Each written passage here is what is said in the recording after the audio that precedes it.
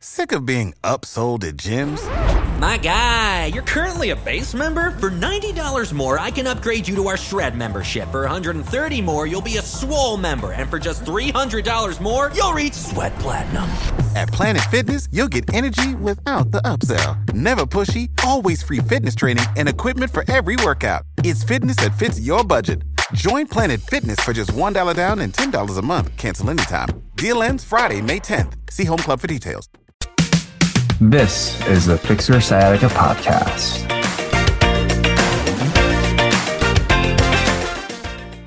Eastern medicine, what is it? What's the difference between Eastern medicine and Western medicine? And I have encountered various different Western medicine practitioners. That's where you're looking at the MDs, DOs, a lot of the folks who are using, say, the more modern uses of medicine, which often includes surgery and medications. But Eastern medicine, on the other hand, we're looking at a little bit more of the natural remedies, looking more so specifically about how the energy flows through the body and the imbalances. And I've interviewed multiple guests in the past, but today's guest, what I'm really excited about is that we got connected probably a couple weeks ago, and I was really intrigued because his background is both in acupuncture and chakra management, which I found to be extremely exciting. And so today I have Dr. Alex Joannou, who is an acupuncturist and also helpful all across the world. So, Dr. Alex, thank you so much for being on today's episode. Thanks, Ashley. Yeah, and tell us a little bit more about yourself and what you do. Yeah, well, actually, I was a fully Western-trained medical doctor. I graduated 45 years ago. A hint at how long I've been doing this job. And it's actually through my own health issues where Western medicine didn't have the answers for me. I had major surgery, lost 20 kilos, in the process from surgery from Crohn's disease. The issue there was that when I had the operation and I asked the surgeon, should I go on any particular diet? And he said, no, eat what you like, you're cured. And I say, you beauty. But within 6 weeks of surgery, I started getting symptoms again. And a friend of mine put me on to a doctor who is involved with mega doses of vitamins and minerals. And I went on to various diets, and then I ended up seeing a naturopath and shiatsu therapist and all sorts of people, kinesiologist, in an effort to be rid of the problem, which eventually I did. So that was now nearly 30 years ago, and it hasn't come back since. Whereas with Western medicine, I had major surgery and the symptoms came back within 6 weeks. Yeah, it's really interesting. You brought up the aspects of, what do I eat now that I got this surgery? And they said, you're pretty much cured. And this brings up a very interesting talking point that I often see across the health and wellness sphere. But let me know if you agree. The typical education time spent on diet and healthy eating is maybe 1 or 2 lectures in an actual academic setting before you actually go out and practice. Well, to be specific, in my case, I went to Sydney University, which is, I thought, the best university in Australia for medicine. And our 5-year course, we spent 1 hour on diets. 1 hour. I was going to say, and probably a total of about 3 hours on vitamins. Yeah. And do you think, there's probably a lot of reasons as to why this is the case, but I just know that, especially when going through my education as a physio, we had to cram so much knowledge within a very short period of time. So from a logistics standpoint, we just didn't have the time to do it. And I had to pursue a lot of the nutrition and eating well and a lot of the lifestyle habits actually on my own time, just because I just didn't have the capacity in school. Is that something that you've also observed?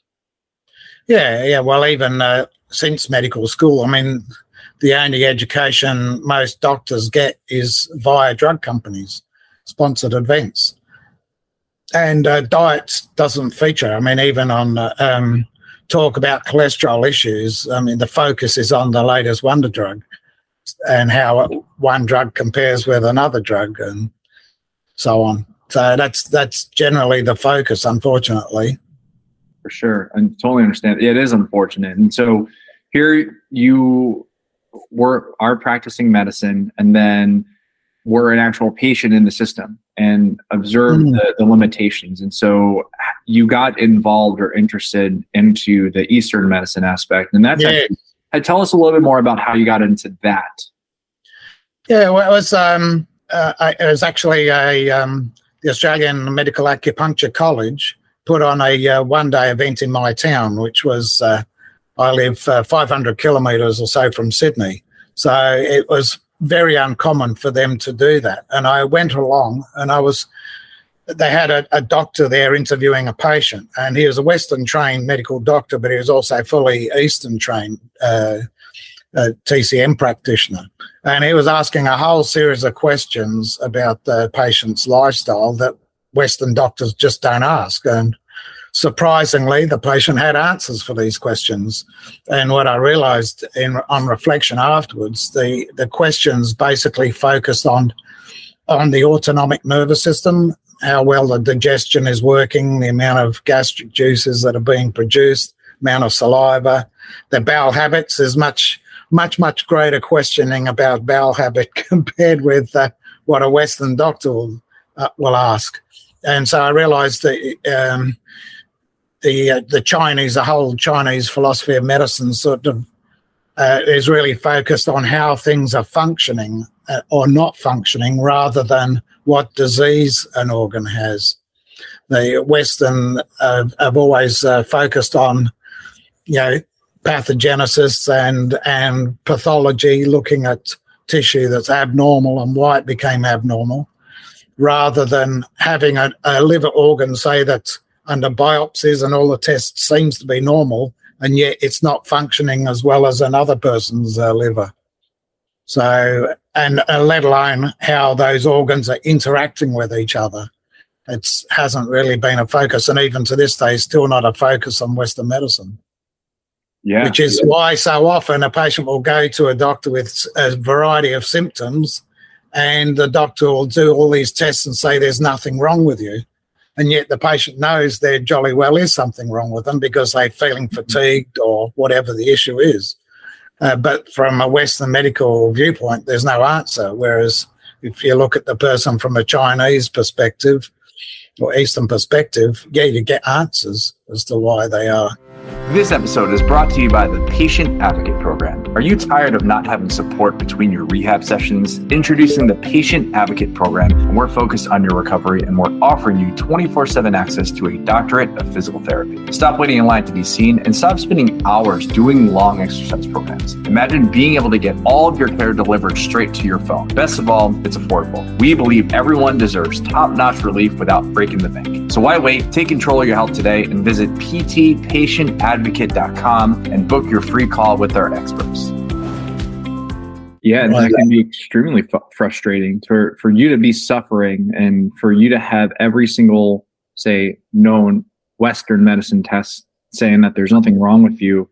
It ends up being like, you then start asking yourself, am I going crazy? And this is actually something that I often see in people who are dealing with sciatica, which is the majority of these listeners, is, in some cases, yes, the pain that they're feeling can actually be spotted via an MRI, but there's a lot of research out there that actually shows that there's a large number of people who will actually have degenerations, herniated discs, all these other changes in the lumbar spine and be completely pain-free.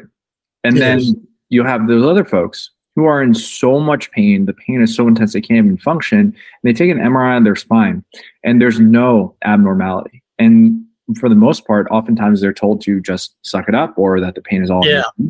And unfortunately, the stigma, especially when it comes to saying, okay, there is something happening within your brain that is actually conditioned to feel pain. There's a huge stigma, and I especially can speak for more so out here in the US, even just trying to understand or bring up the mental aspect of things, there's a huge stigma against it. And so people are very resistant to that. But and another thing that I actually really appreciated you bringing up, Dr. Alex, is the fact of being able to ask deep questions. And I know for me, the interactions when I have with my doctors, my interactions are probably 5 to 10 minutes long.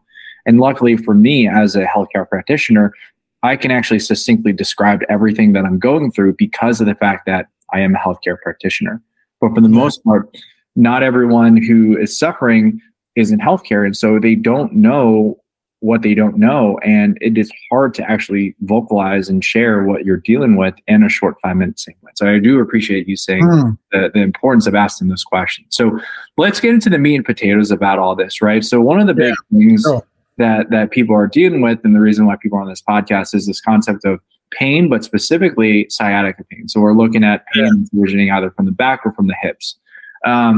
But before we take a deep dive into that, I think it is important for people to just understand just two big definitions or a little bit of an understanding, because one of the things that I was so intrigued about you was the fact that you knew about acupuncture, but you also knew about chakra balancing too.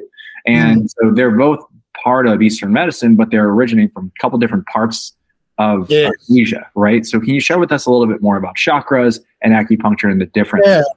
Yeah, it's interesting because the two systems, the Chinese acupuncture system and the Hindu Ayurvedic system of the chakras, developed in parallel over the last 2,000 or 3,000 years, and yet there was no real communication between the two. And it wasn't until 1997, which is very recent times, that a book was written about the chakras are really acupuncture points. I mean, if you think about it, an acupuncture point is a focus of energy along a channel, or meridian, as they're commonly called. And in chakras, they usually see, the main concept is 7 major chakras or energy centers from the top of the head to the tip of the spine, the tail. And but those points correspond to actual points on the acupuncture system, and therefore is open to manipulation by acupuncture needling. And I guess that was really born to mind because I've been doing acupuncture for 25 years, and around about 15 years ago, I came across this concept of the chakras and being really acupuncture points, or by another name. And then I learned this system, or created a system, I suppose, really, of using acupuncture to help the chakras in a consistent Western-based system. Initially, when I came across this system, the focus was on people's mental health, in terms of people who meditated a lot, who wanted to raise their consciousness. And that's fine. And I learned that. And when I went back to my practice, I thought, well, most of the people I see aren't in that position of just being in it for meditation. They come to me because they're sick. They got various symptoms. So I just applied the same principles, but to patient with physical problems. And it was when I had one person particularly who was into meditation and wanted this system to raise her level of consciousness. And I said, okay, let's do it. Her back pain resolved. And each time she says, what are you doing different this time than when I'd previously done acupuncture on her? And the effect was a lot more powerful, and it was a lot more lasting. And that sort of opened up the concepts that of mind, body, and spirit, that the person's state of mind and their state of spirituality can affect their physical health, and vice versa. So, and in particular, like with sciatica, often I find a lot of these people have blocked root chakras. The root chakra is the lowest chakra at the base of the spine, and is to do with feeling grounded and connected to life, a sense of belonging, which can be tribal or belonging to a group or society. And when you work on it, not only back pain improves, but their whole attitude to life, and that starts changing. They feel more secure, safer. They notice stronger energy in the legs, like when they go walking and so on, they can feel the power in their legs, and less troubled by back pain. So it was happening consistently enough that I thought, I've got to really investigate this. And I found then that, all the chakras can be affected. And I developed a questionnaire based on questions relating to people's physical symptoms, like where in the body they're feeling symptoms, and their state of mind, whether they're feeling depressed or anxious and so forth, or whether they're feeling happy and joyful, and also their state of spirituality, whether they're feeling connected to the divine or whether they feel lost, and so on and so forth. And putting it all together, it compiled this sort of system really of being able to delineate where in the body the issues lie, particularly with which chakras, and therefore which needle points need to be needled to help. And it's created a system where people can come in with back pain and find not only the back pain goes away, but they don't feel depressed anymore. And which, as you would know, depression and chronic pain is a big issue. So it can go both ways, because chronic pain can cause depression. And if you're depressed and you get some painful condition, it's more likely to become chronic. So it's sort of a negative cycle there. So, yeah, I guess thinking about it, the most significant time had a patient who was diagnosed by an orthopedic surgeon, a neurosurgeon, as requiring surgery for sciatica. So I thought, okay, well, this is genuine sciatica. And the patient came to see me because he was desperate to avoid surgery. And he was booked in for surgery about 8 to 10 weeks after seeing me.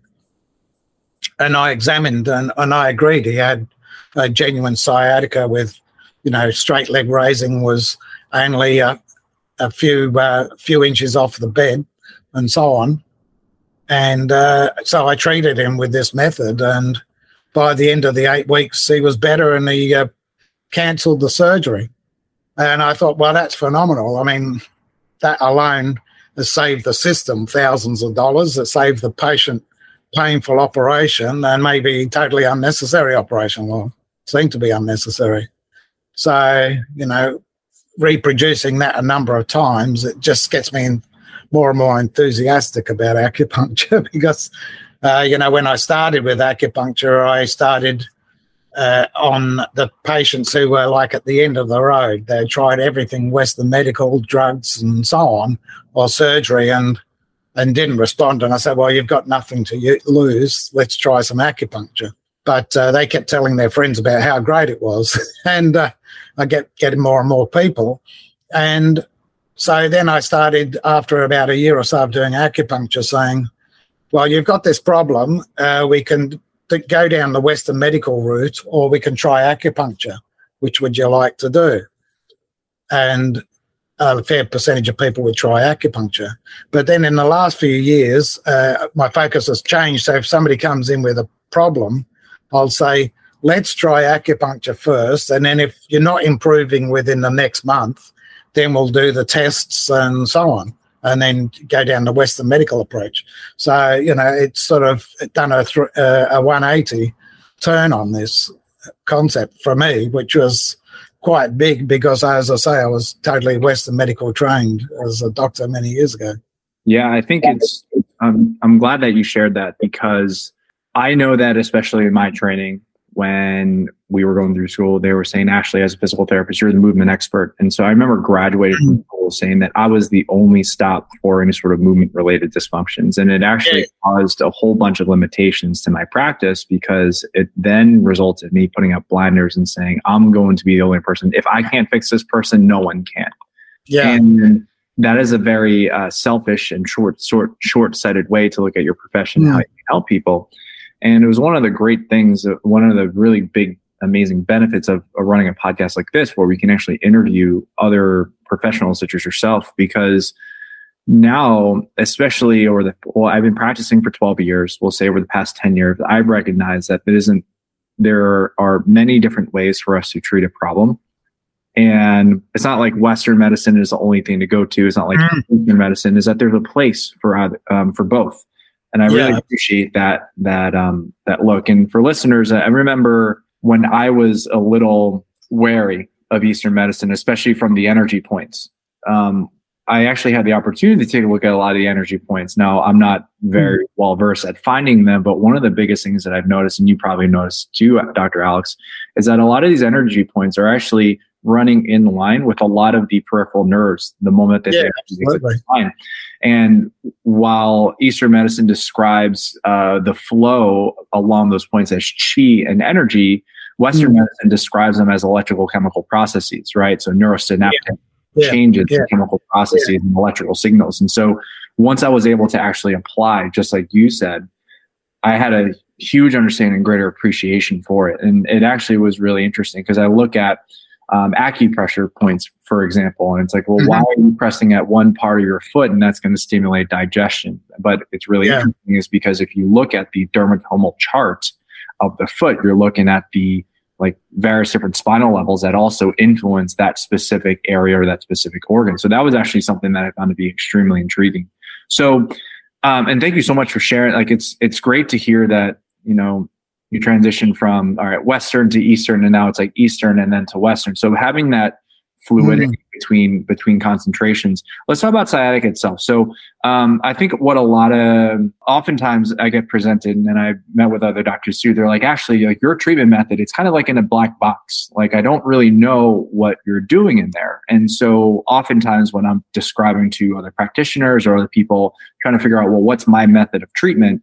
I boil my method of treatment down into a very simple 3-step process. Number one, we focus on the activities that actually reduce your pain. And that could be anything. It doesn't necessarily have to be like a super structured thing. Like if someone bends over and touches their toes and their pain goes away, like, okay, that's a really good clue in regards to that's the type of exercise we should be implementing. The second part is going to be eliminating or modifying those activities that actually increase someone's pain. And so that's where we get the opportunity to look a little bit more into, say, like the lifestyle and be able to say, like, what behaviors are you doing throughout the day that could be contributing to your pain. And then step number 3 for me is going to be, okay, now we have steps 1 and 2 done. Now it's time to create an actual plan for you to get back into living your life pain-free. So when a patient comes in and says, Dr. Alex, I've been going through the entire gamut of the orthopedic process, but I've heard some really great things. What are a couple of things, or tell us like what a typical assessment would be in regards to that? What are you looking for? I know that you briefly talked about the straight leg raise and also looking at the root chakra. Tell us a little bit more about that process. Yeah, the thing is, I guess, the most important thing is that most people who are told they've got sciatica, they don't actually have sciatica. And I mean, you would be aware of piriformis syndrome, which is a piriformis little muscle sitting over the back of the hip, going quite deep under the gluteus muscles. And that can be in spasm. And the thing is, when it goes into spasm, it's pressing on the sciatic nerve. So the symptoms can be exactly that of sciatica. And yet, if you stick an acupuncture needle in that muscle and relaxes the muscle, the sciatica.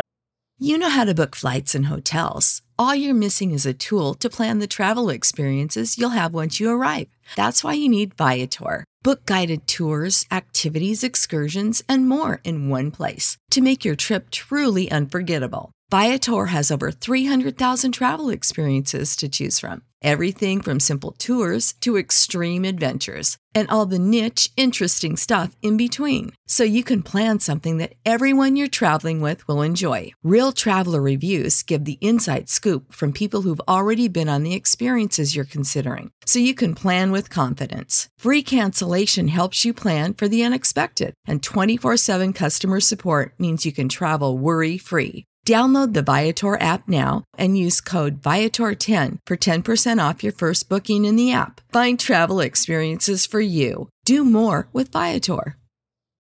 Without the ones like you, who work tirelessly to keep things running, everything would suddenly stop.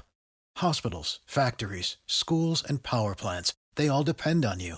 No matter the weather, emergency, or time of day, you're the ones who get it done. At Grainger, we're here for you. With professional-grade industrial supplies, count on real-time product availability and fast delivery. Call, click Grainger.com, or just stop by. Grainger, for the ones who get it done. Sciatica goes away. And that's quite different from a nerve root being pressed on because of a prolapsed disc, as you would be aware. Yet if patients go and get MRIs, for example, and it shows a knobbly arthritic looking spine with some bit of softening of the discs and prolapsing and so on, well, it always seems to be a natural assumption that that must be causing the pain. And yet, quite often, as I said, it's not. You can have an abnormal spine and yet have no pain. So the pain doesn't necessarily come from that. So I guess I rely more on the physical examination of the patient and the history, and then try the acupuncture. If they're not responding, then I say get X-rays or MRI. I mean, most patients have already had multiple X-rays and MRIs when they come in to see me in any case. But they often, the imaging isn't always the most helpful.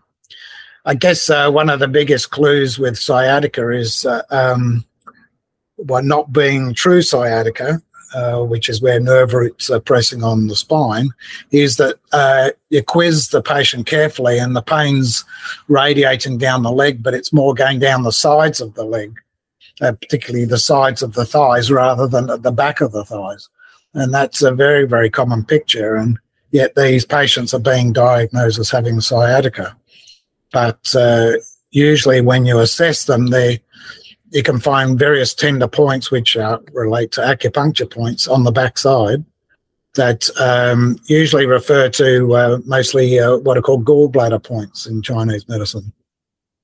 So if I discover that when they're complaining of back pain, when I physically examine them, I think, woohoo, because I'm pretty confident that I can help them very quickly with acupuncture if you feel those points in their tender. Because normally with true sciatica, those points aren't tender. Yeah, and I'll tell you, I really appreciate you saying based on the physical exam, because what's really interesting is I'm right there with you. So listeners, remember sciatica itself is going to be a description that the sciatic nerve is irritated, but you have to understand that the sciatic nerve originates from the back and then passes down through or under your piriformis, and it goes down the backside of your leg. So what that actually does is the fact that it applies sensation to your hamstring, the back of your thigh, your calf, your shin, and your foot. And so what that means is if you are having pain or or changes or symptoms either on the outer aspects of your thighs, which the outer aspect of your thighs, we call it the lateral femoral cutaneous nerve. It's a different nerve, but it can come from the same portion of the back. But that also means that we need to look at another piece of the puzzle. And I'm glad that you brought up piriformis because it helps us understand, okay, is the pain that we're feeling or the pain that you're feeling, is it truly coming from your back? Is it coming from a dysfunctional piriformis? Could it be from those gallbladder points? And what is really important throughout your journey when you're working with someone like Dr. Alex or someone like myself, anybody, is that you have to work with the practitioner, because as you're telling this information, your experiences, you are painting a picture for the practitioner, and there's no detail is too minute because it allows us to do our jobs a little bit better, a lot better, right? It's the source of pain. So I really appreciate you sharing that. Yeah. Because I think it's unfortunate that as time has gone on, the emphasis on Western medical approach is less on history taking and examination and more on the tests. I mean, the MRI, as you would know, is quite amazing, the detail you can see, but it doesn't give you all the answers. And it doesn't replace a physical examination and a good history taking. It takes longer to do that, unfortunately, and most doctors are limited with their time. Very limited. And unfortunately, there's a lot more people who are in pain than the folks who can actually provide that relief.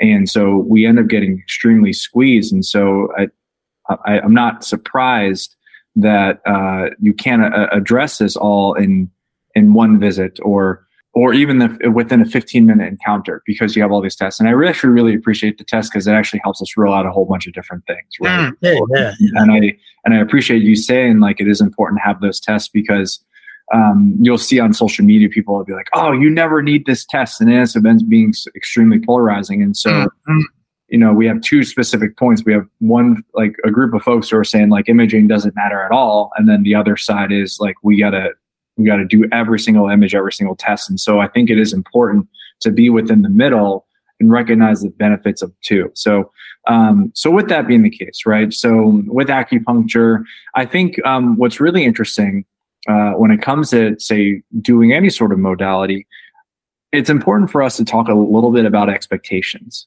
because I've had a couple of patients, people come to me and they'll say, I've tried acupuncture once or twice and it didn't do anything. And I think it is important for the listeners to understand, well, what are we looking at from an experience standpoint, length of time standpoint, and how can we tell if treatment's working? Yeah, that's a good question. I mean, usually anybody who sees me for any reason, I say you really got to give this a good 8 weeks, coming once a week, and I give them various questionnaires, pain inventory questionnaires, which people rate their levels of pain through various ways, and then compare it over time. Sometimes you can get lucky, and the first treatment or two, the person gets up and go, "Wow, that was amazing." And they can feel an immediate response. But other times it's slower, and that's understandable. And it's sort of people who give up after one treatment. It's like going to the gym once and coming away saying, "Well, look, I haven't got any muscles. I'm not going to go back again and do all that." It takes time, and I guess we live in a society where you can take a painkiller and within half an hour the pain's gone. So, but that's really masking the problem. It doesn't really fix the problem, but it gives people a false sense of how quickly things should heal. I mean, whether you break an arm or a leg, or whether you've got a really bad soft tissue injury, it's going to take some period of weeks to get better, regardless of what you're doing. So it does require time. And the other thing patients should note with acupuncture is sometimes usually it happens in the first treatment or two, if it's going to happen, is that it can stir up symptoms, which that can be quite depressing for the person on the receiving end, but it's very helpful for the acupuncturist because it's telling them something about what's happening in the body and how the body's reacting to what you're doing with the acupuncture. So that informs the acupuncturist for their next treatment, what they're going to do in that treatment, whether they're going to modify the treatment or so on. So it's a sort of, to a degree, it's put the needle in and see what happens type idea. And so, but, in stirring it up, patients think, well, it's made it worse, and then can be scared off acupuncture. But really, the worst situation with acupuncture is you give someone a series of treatments and there's no change whatsoever. As long as they can feel some sort of change. And sometimes with acupuncture, the change might only be for an hour or 2 or 3 or half a day after the treatment, they'll feel better. But it comes back. And it's because I try to explain it in terms of their body has a certain way of working, which isn't good for them, but that's their habits. And what we're trying to do with the acupuncture is change the flow of energy, change the way you're using your body. And sometimes that will hold just for a few hours, sometimes for a day or two. But with repeated treatments, when you're on the right track with repeated treatments, the person gets improvement lasts longer, and it's a stronger improvement till you've gotten rid of the problem. One thing I noticed, that makes perfect sense. I think that the most successful interactions that I've had with clients is when I set some clear expectations in regards to what to look forward over the next, say, 6 to 8 weeks. Yeah. Times that you're actually going to have an increase in pain. There are going to be some of the things that we do which might increase it, but some of the things that we do might actually decrease it. And so helping clients understand that when we're working together, we're going through a specific process. And I think one of the challenges, especially out here in the States, is that there are a lot of people who are just saying, oh, you have sciatica pain. Here are these 13 different exercises you need to do. And you just need to keep doing that. And I think what ends up happening with that type of scenario is that they look at that exercise as really more of like a one and done type of scenario, where truth be told, when you're trying to treat the whole person, you have to understand that you are in fact treating a dynamic human being.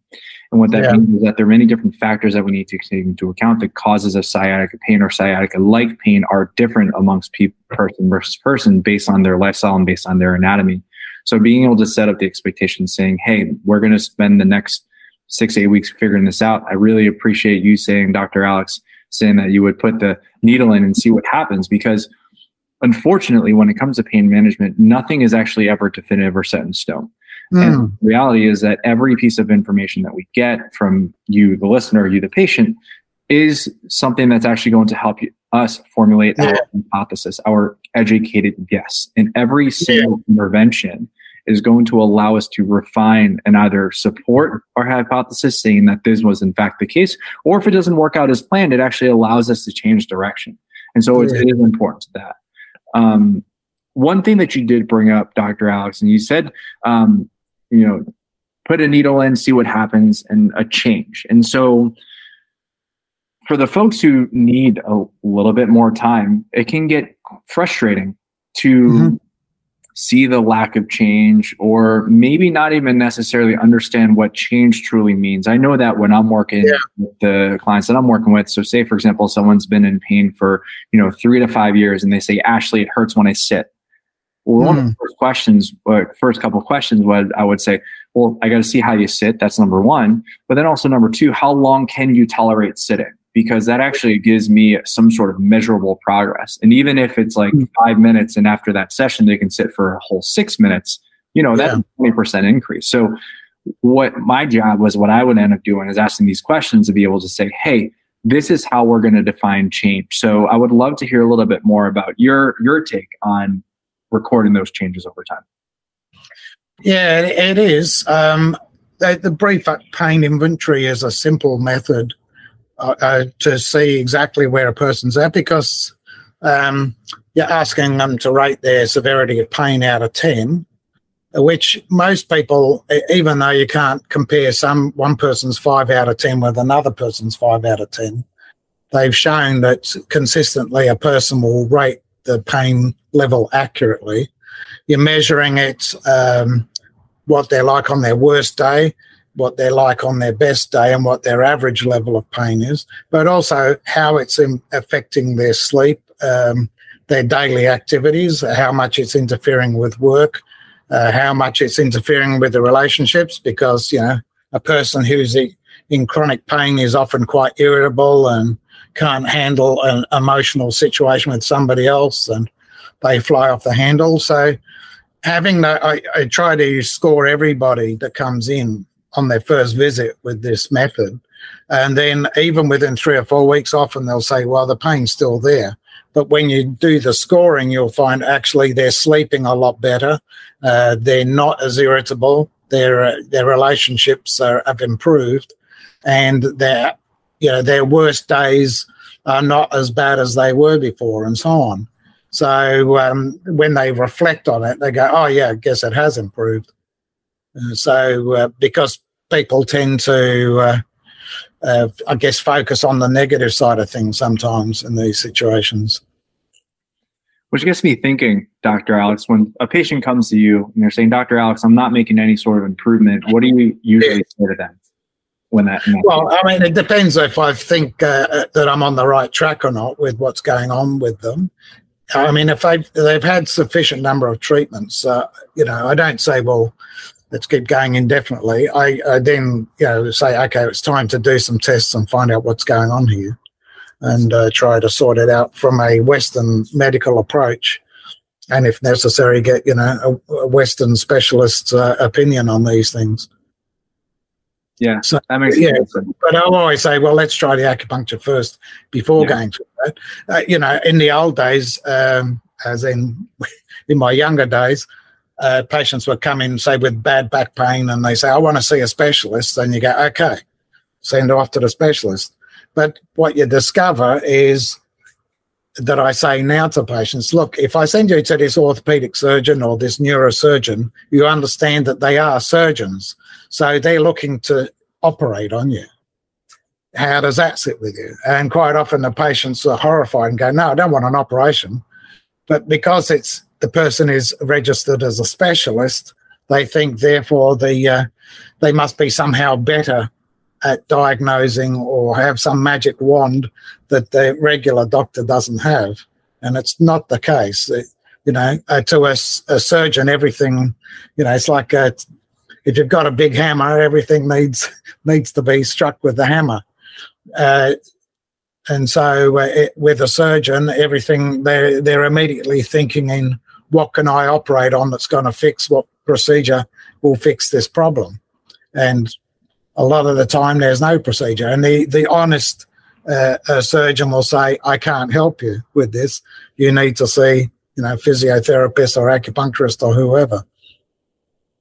But a lot of times the patient's so insistent that the surgeons will operate. And I was horrified to find that, I had one patient that had seen 3 orthopedic surgeons. This is in the old days before neurosurgeons became involved.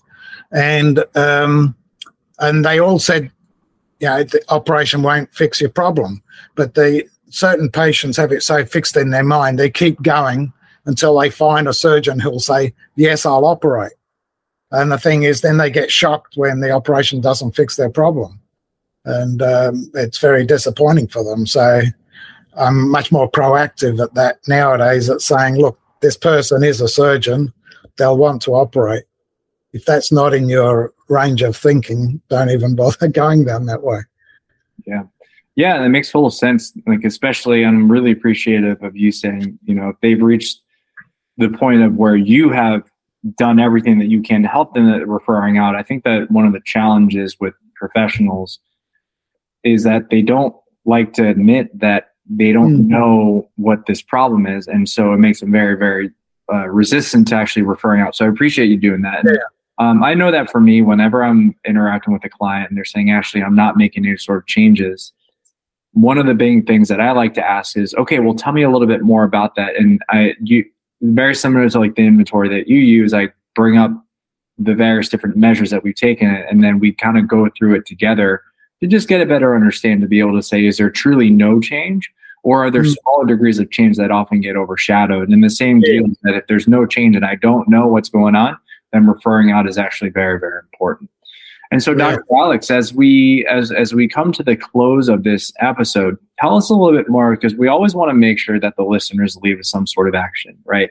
As an acupuncturist and with your experience in Eastern medicine as well, let's talk about some action steps that the listeners can take when they're dealing with sciatica and they're like, I want to take a look into the Eastern medicine standpoint. What are some things that they can do on their own?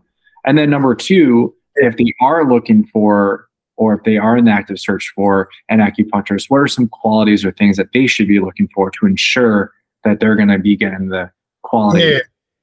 Yeah, sure, fair enough.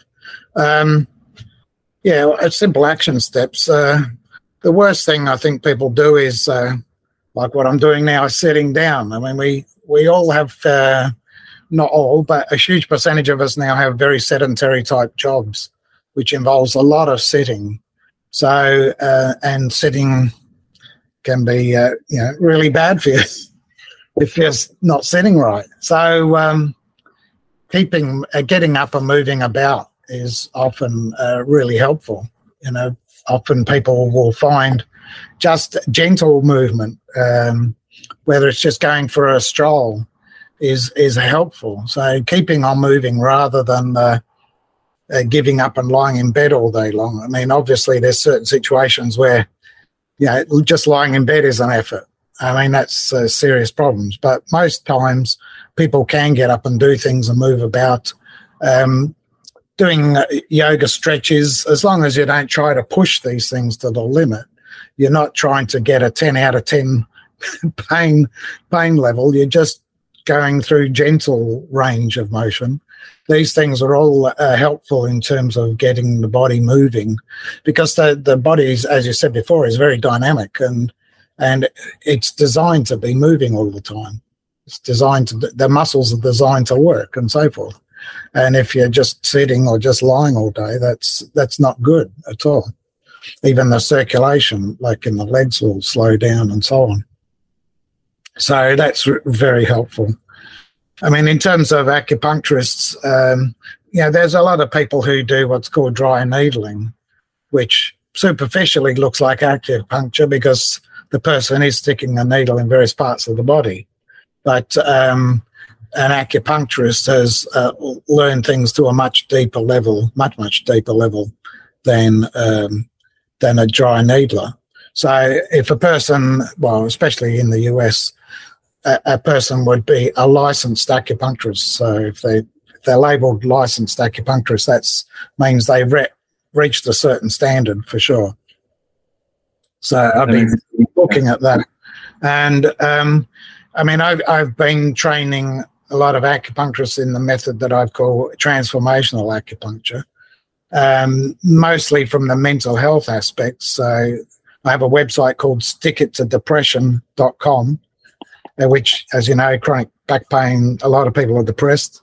So stickittodepression.com. And on there's a list of certified practitioners that I've trained in my method, looking at the chakras and what's going on there with their mind, body, and spirit aspects to their back problem.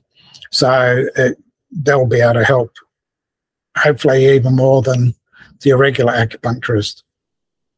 Absolutely. I appreciate Dr. Alex for you sharing this information with us. It's really eye-opening, and it's always really exciting to be able to communicate and share some very like-minded views, and also being able to see the application of Western medicine principles and Eastern medicine principles together. Listeners, if you didn't get a chance to write it down, I'm going to put that link into the show notes. Say, for example, should any of the listeners want to get in touch with you directly, what's the best way? Yeah. If they go to my website, stickittodepression.com, they can contact me there by email. Yeah, no problem. Fantastic. Dr. Alex, thank you so much for today. It's a pleasure. Thanks, Ashley. Thank you so much for tuning in. We hope you got some help from today's podcast. And for more info, check us out at ifixyoursciatica.com. Have a fantastic and pain-free day. No patient-therapist relationship is formed by listening to this podcast. We are not providing medical advice, and all information should be confirmed by a medical provider. You know how to book flights and hotels. All you're missing is a tool to plan the travel experiences you'll have once you arrive. That's why you need Viator. Book guided tours, activities, excursions, and more in one place to make your trip truly unforgettable. Viator has over 300,000 travel experiences to choose from. Everything from simple tours to extreme adventures and all the niche, interesting stuff in between. So you can plan something that everyone you're traveling with will enjoy. Real traveler reviews give the inside scoop from people who've already been on the experiences you're considering. So you can plan with confidence. Free cancellation helps you plan for the unexpected. And 24/7 customer support means you can travel worry-free. Download the Viator app now and use code Viator10 for 10% off your first booking in the app. Find travel experiences for you. Do more with Viator. For the ones who work hard to ensure their crew can always go the extra mile, and the ones who get in early so everyone can go home on time, there's Grainger, offering professional-grade supplies backed by product experts so you can quickly and easily find what you need. Plus, you can count on access to a committed team ready to go the extra mile for you. Call, click Grainger.com, or just stop by. Grainger, for the ones who get it done.